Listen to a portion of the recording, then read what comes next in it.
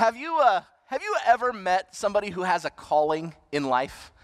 They're the annoying people who are always running around with some greater purpose, right? They're out like living the dream, and they seem to be happy all the time, and they're planting trees and saving the whales and rescuing puppies and whatever else. Like they have like some purpose greater than, and I look at those people and I often think like, who has time for that?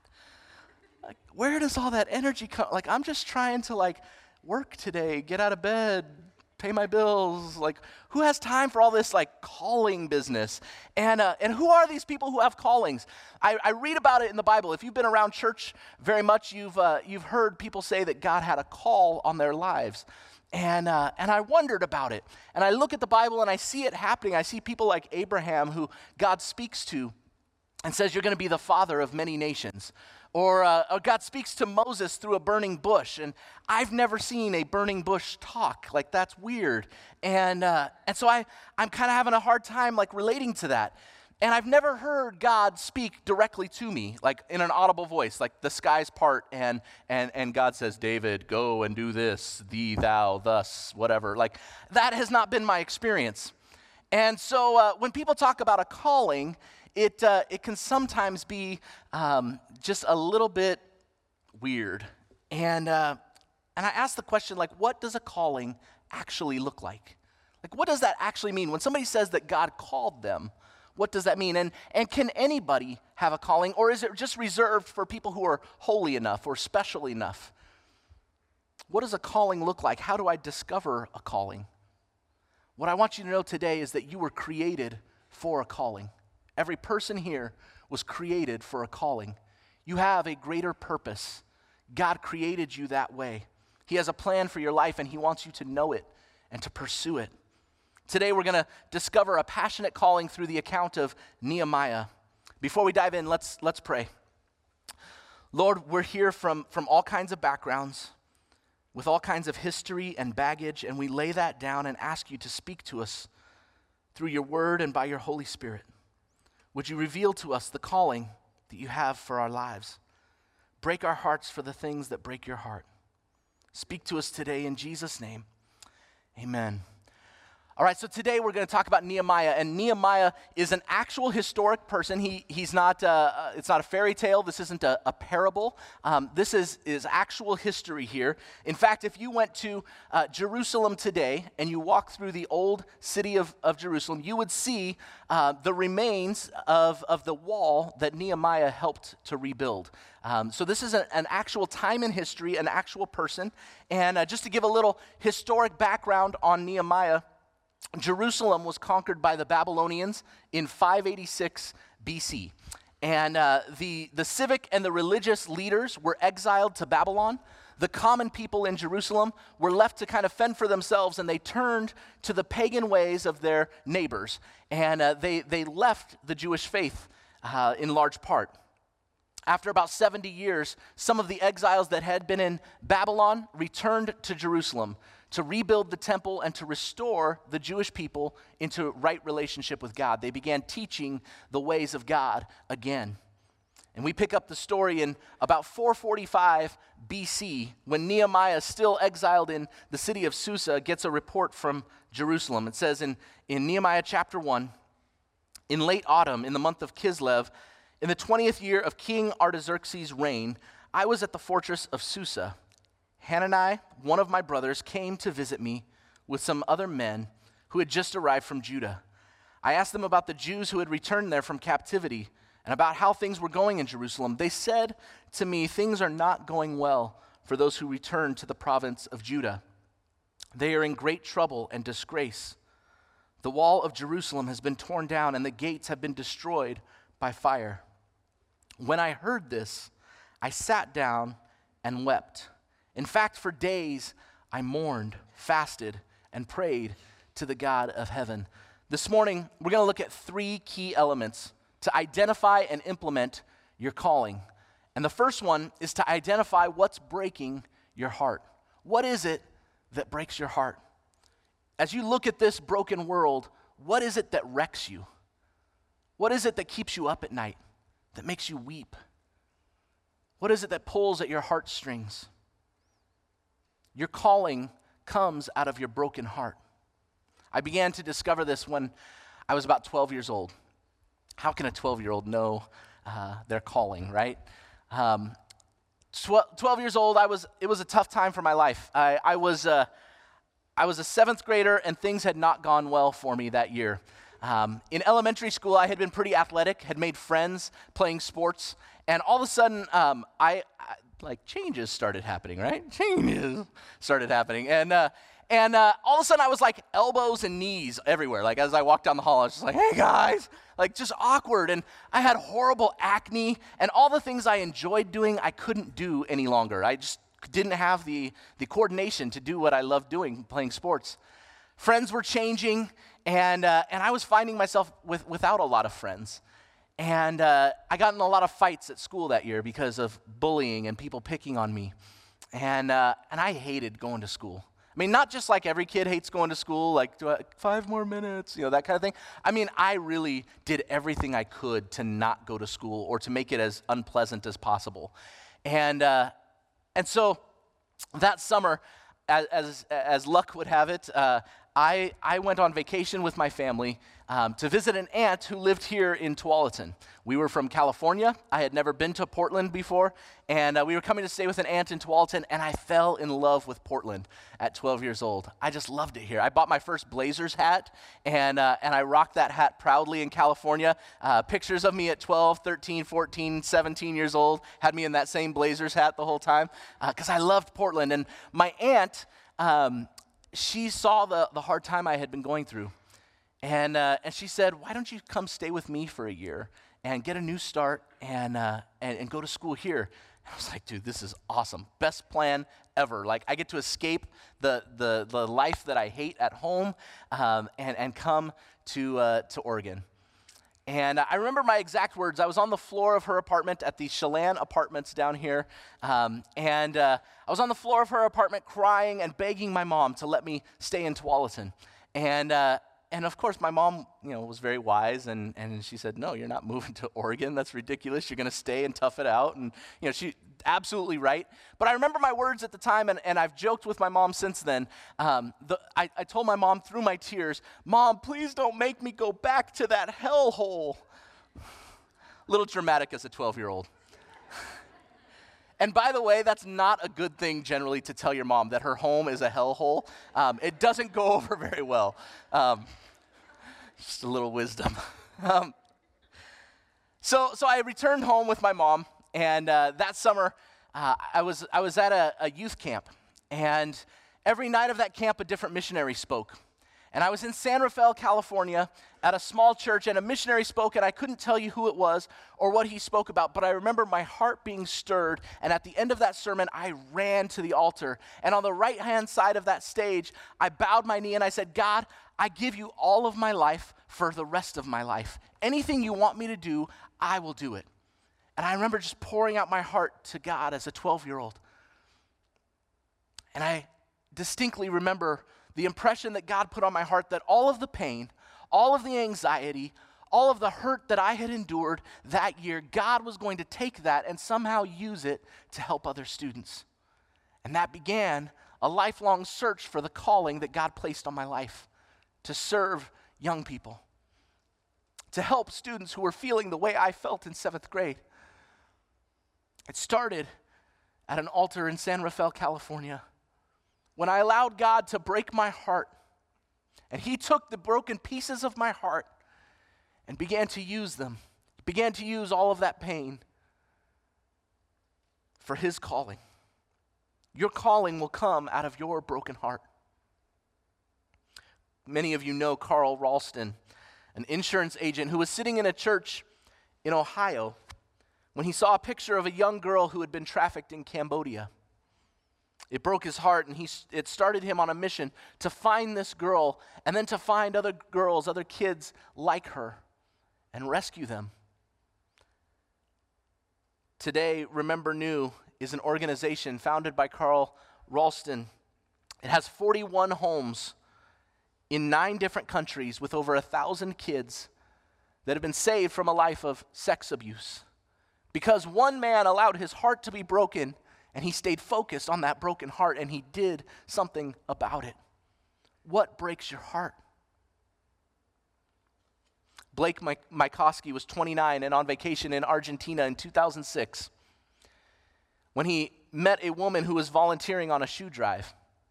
And she explained that even in a relatively developed country like Argentina, many kids still didn't have shoes, and that led to health problems. It led to having a hard time getting to school or getting to a well to draw water.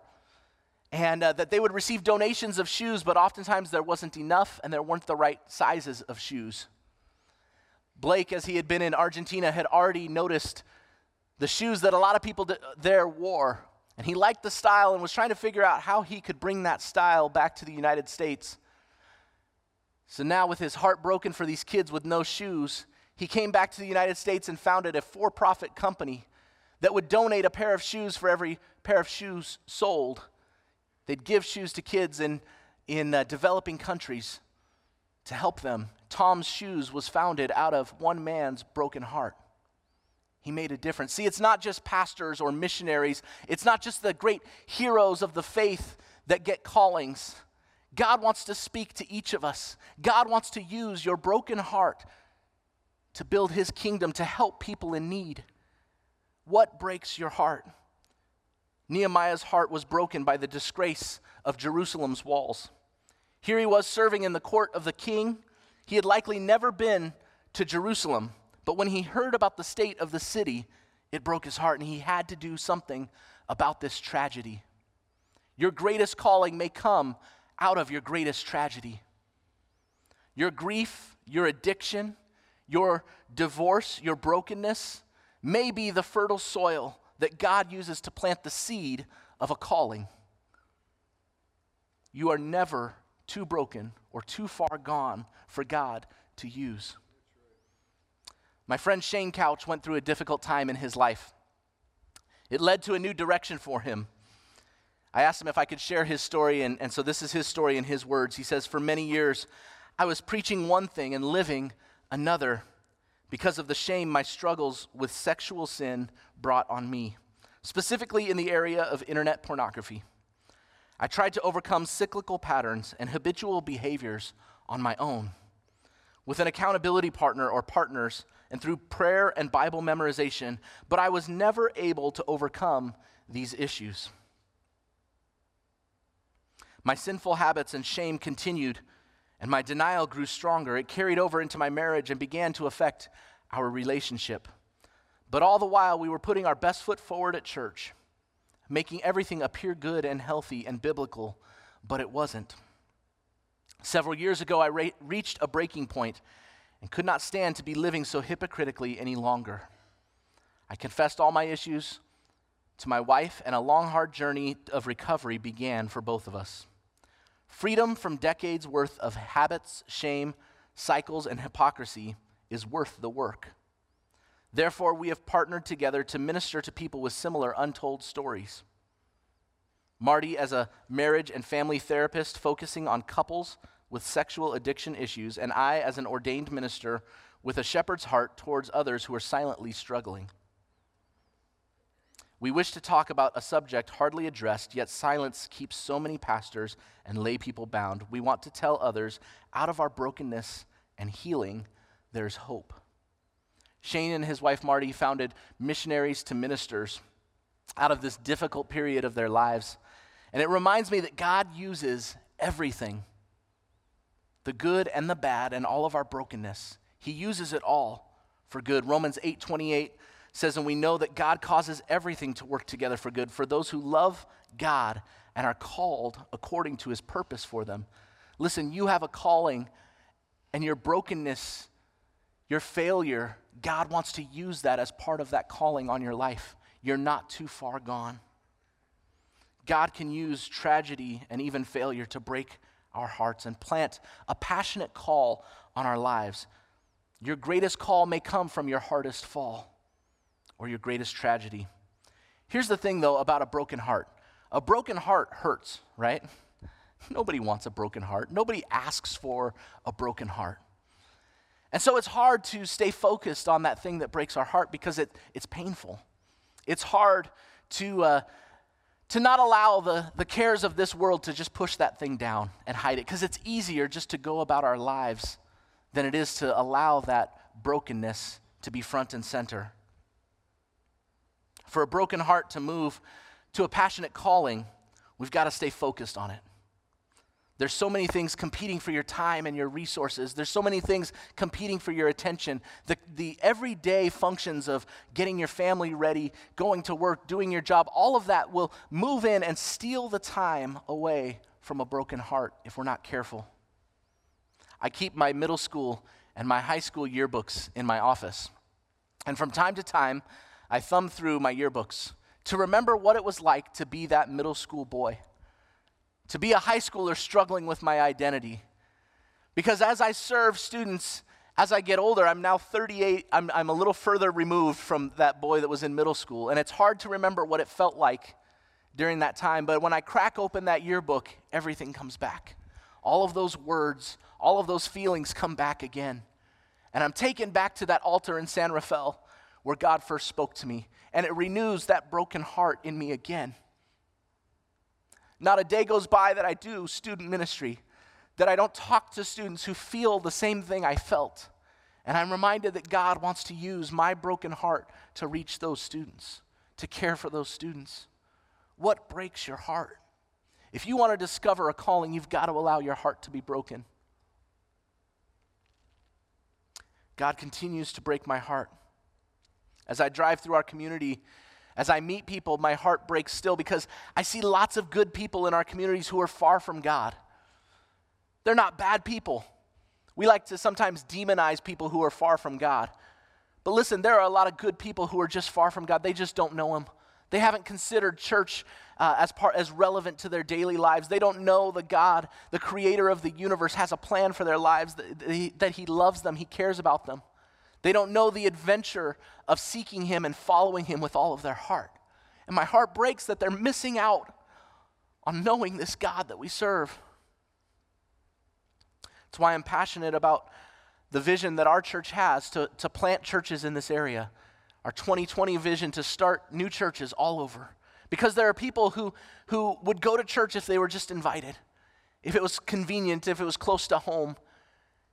If the gospel was presented in a way they understood, they might just give God a chance. My heart breaks for it. What does your heart break for? Does your heart break for kids, for students, for business people, the people you work with, your neighbors? What does your heart break for? God may want to use that as a calling in your life. He may be preparing you even now for a future campus at Progress Ridge or at Lake Oswego as Horizon starts these new campuses. What is God breaking your heart for? What breaks your heart? Second key to identifying your calling and implementing it is to passionately seek God. Passionately seek God. Nehemiah's heart broke. He wept. And he moved the issue front and center. He fasted and he prayed for what amounts to about 4 months. He spent time just seeking God before acting on his broken heart. He records his prayer beginning in verse 5 of Nehemiah chapter 1. He says, "Then I said, O Lord, God of heaven, the great and awesome God who keeps his covenant of unfailing love with those who love him and obey his commands, listen to my prayer. Look down and see me praying night and day for your people Israel. I confess that we have sinned against you. Yes, even my own family and I have sinned. We have sinned terribly by not obeying the commands, decrees, and regulations that you gave us through your servant Moses. Please remember what you told your servant Moses. If you are unfaithful to me, I will scatter you among the nations. But if you return to me and obey my commands and live by them, then even if you are exiled to the ends of the earth, I will bring you back to the place I have chosen for my name to be honored. The people you rescued by your great power and strong hand are your servants. O Lord, please hear my prayer. Listen to the prayers of those of us who delight in honoring you. Please grant me success today by making the king favorable to me. Put it into his heart to be kind to me." Nehemiah took his broken heart to God. Now, keep in mind here, he's not just throwing up a shot at the buzzer. He's not just hoping for an answer to prayer. He commits himself. He takes this broken heart, this raw nerve that he feels, and he commits himself to fasting, to praying. For 4 months, he goes after God, begging God to move on his behalf. He's taking the passion from his heart, from the brokenness that he feels, and he's speaking to God about it. Nehemiah then repents not only for his sins, but for the sins of his family, and even on behalf of the people of Israel. Nehemiah feels the weight of the burden on behalf of a nation. He takes that burden upon himself and he takes it to God, and he repents. There's a principle here that I believe makes a difference in our prayer lives, and that's that repentance opens the door for God to move on our behalf. Repentance opens the door for God to move on our behalf. Until we are willing to turn from our ways and turn to God, God's not going to move on our behalf. What do we need to repent of? What do you need to take to God in prayer? What do we need to turn away from? Are you willing to put the time in to take your broken heart and take it to God? Nehemiah passionately sought after God. In 2 Chronicles chapter 7, verse 14, it says, "Then if my people who are called by my name will humble themselves and pray and seek my face and turn from their wicked ways, I will hear from heaven and will forgive their sins and restore their land." Sometimes for me, reading the Bible, it can be a little convoluted, a little confusing for me to understand and apply to my life. But this is one of those clear if-then statements. And when I see those in the Bible, those are like the ones that get underlined in my Bible, because God makes it very clear what we're supposed to do. If we will humble ourselves, if we will repent, if we will turn from our ways, then God will. And if I want to know what God wants to do, if I want to seek God's ways for my life, I've got to live out the if part, right? I've got to humble myself. I've got to repent. I've got to turn from my ways. Then God will heal. Then God will restore. Passionately seek God. Humble ourselves and pray. Repent. Then God will move on our behalf. Nehemiah also shows us that prayer is the fuel to our calling. A broken heart that isn't firmly grounded in prayer is just a raw nerve, and that's no good to anybody. A broken heart that just sits there broken. You've met people like this, that their heart breaks for things. They feel everything, but they're not grounded. They're not rooted in anything. Prayer puts down roots. Prayer seeks out God, and God begins to take that brokenness and build something out of it. Prayer is the fuel to the calling. Everything Nehemiah needed to accomplish the calling God put on his heart was accomplished through that prayer, through that repentance and fasting, before he ever took action. Passionately seek God. The third key is that you are the plan. You are the plan. God has been preparing you all your life for what you're just about to do. I've heard Pastor Stan say that a number of times, and it resonates with me because every life experience I've had, from the time I was a little boy, every job I've had, every failure I've had, any success I've had, God has used all of that for the next season of my life. Where are you at?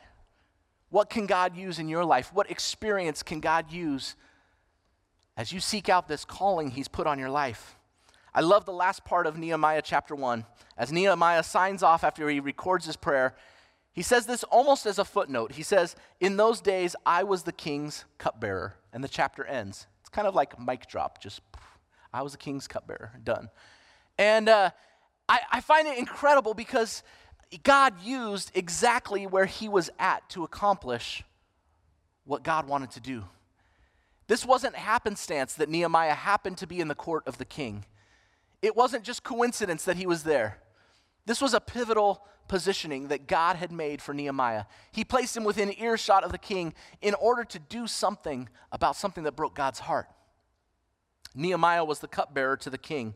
The cupbearer was part of the king's inner circle. He was a trusted servant. He had access to the king. And the king might ask for input from time to time, but it wasn't customary for the cupbearer to ask of the king anything. The cupbearer, after all, was still a slave.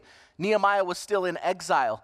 He was in no position to ask, but because he was within earshot of the king, God used his position to further his calling. So where are you at today? What position do you have? What can you leverage for the kingdom of God?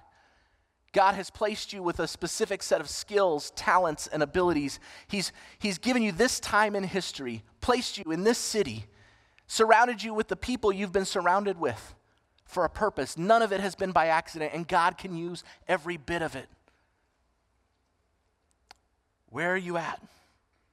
He'll give you a calling. He'll refine it through prayer and repentance, and he'll use you and all he's equipped you with. You are the plan. That's a little bit scary to me that I'm the plan, because if I'm the plan, we're in trouble. But listen, you don't go alone. God has positioned you, but he's also with you. And by the power of his Holy Spirit, he will work through you to accomplish the calling he's placed on your life. So where are you at? What breaks your heart? What's your calling? What are you seeking God about? Who are you and where has he placed you? I believe everyone here is in one of four areas. You're either asking, you're apprehensive, you're anguishing, or you're acting. If you're asking, you're saying, I don't know what my calling is. I don't know what this greater purpose is. What is this thing? You're asking, what is it that breaks my heart? I want to encourage you to continue to ask that until you find answers. Listen, if nothing's breaking your heart, you're not paying attention. If nothing's breaking your heart, you're not paying attention. Maybe we've become too comfortable. Maybe in driving in our cars to our air-conditioned homes, to our jobs, to eating 3 nice meals a day and having all that we need provided to us, we are too comfortable to have our hearts broken by the things that break God's heart. What breaks your heart? Ask the question. Don't be so insulated that you can't ask God, what breaks your heart? Break my heart for what breaks yours. It requires change. It hurts, which is why many of us don't do it. We're reminded in Acts, though, in Acts chapter 14, it says, we must go through many hardships to enter the kingdom of God. Listen, this thing isn't easy. Following a calling isn't easy.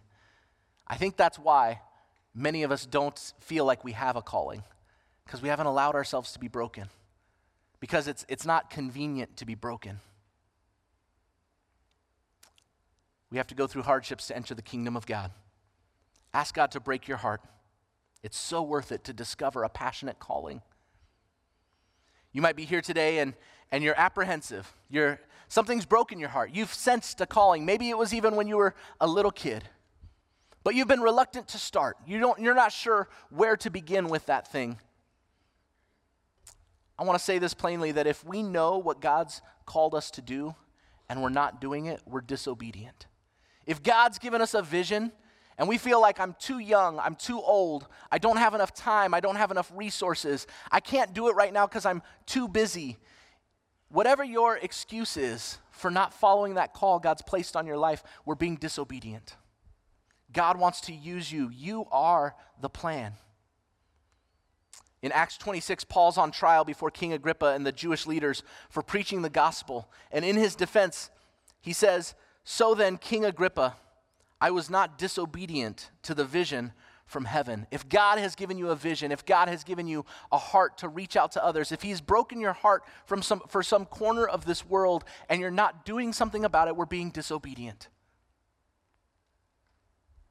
It's time to take action. If the fear of change or the fear of rejection or the fear of the unknown has kept you from acting on the call God is giving to you, know that you're not alone as you go. 2 Timothy 1:7 says, for God has not given us a spirit of fear and timidity, but of power and of love and self-discipline. God is with you. He's empowering you. He's giving you everything you need to accomplish what he has called you to do. If you're here and you're anguishing, maybe you've felt this calling and you've tried to pursue it, but you've failed. You've tried to pursue it and you've run into opposition. And so you've put that thing on hold, or you've pushed it so far down that it doesn't hurt anymore. I want to tell you, your time is now. Bring that thing back. Seek God for that thing, that broken heart. Nehemiah ran into opposition as well. He ran into opposition from within his own tribe. He ran into opposition from outside as people began to attack as they rebuilt the walls. And it says in Nehemiah chapter 4, but from then on, only half my men worked, while the other half stood guard with spears, shields, bows, and coats of mail. The leaders stationed themselves behind the people of Judah who were building the wall. The laborers carried on with the work with one hand supporting their load and one hand holding a weapon. All the builders had a sword belted to their side. The trumpeter stayed with me to sound the alarm. Listen, if you have to work with one hand and fight with the other hand, it's worth fighting for. It's worth fighting for the thing that God has broken your heart for. There is not a calling in this world that doesn't require us to fight for it.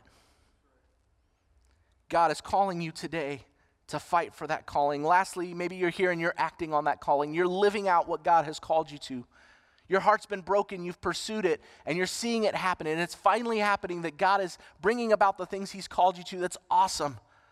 I want to rejoice with you because there's nothing greater in this world than being used by God and seeing the fruit of your obedience and God's power. There's no greater adventure than pursuing that calling on your life and seeing it happening. And so if you're living in that area of life right now, man, I'm so excited for you. I love in the story of Nehemiah, in chapter 12, it says, "And on that day they offered great sacrifices, rejoicing because God had given them great joy. The women and children also rejoiced. The sound of rejoicing in Jerusalem could be heard far away." After you've fought through it, after you've prayed, after you've passionately sought God and your heart's been broken and you've fought hard for that dream to finally see it happen, there's no greater joy in this world. So where are you at today? Wherever you find yourself, know that God has a calling for you. No one's exempt from it. It starts with identifying what breaks your heart, then passionately seeking God, realizing that you're a part of the plan.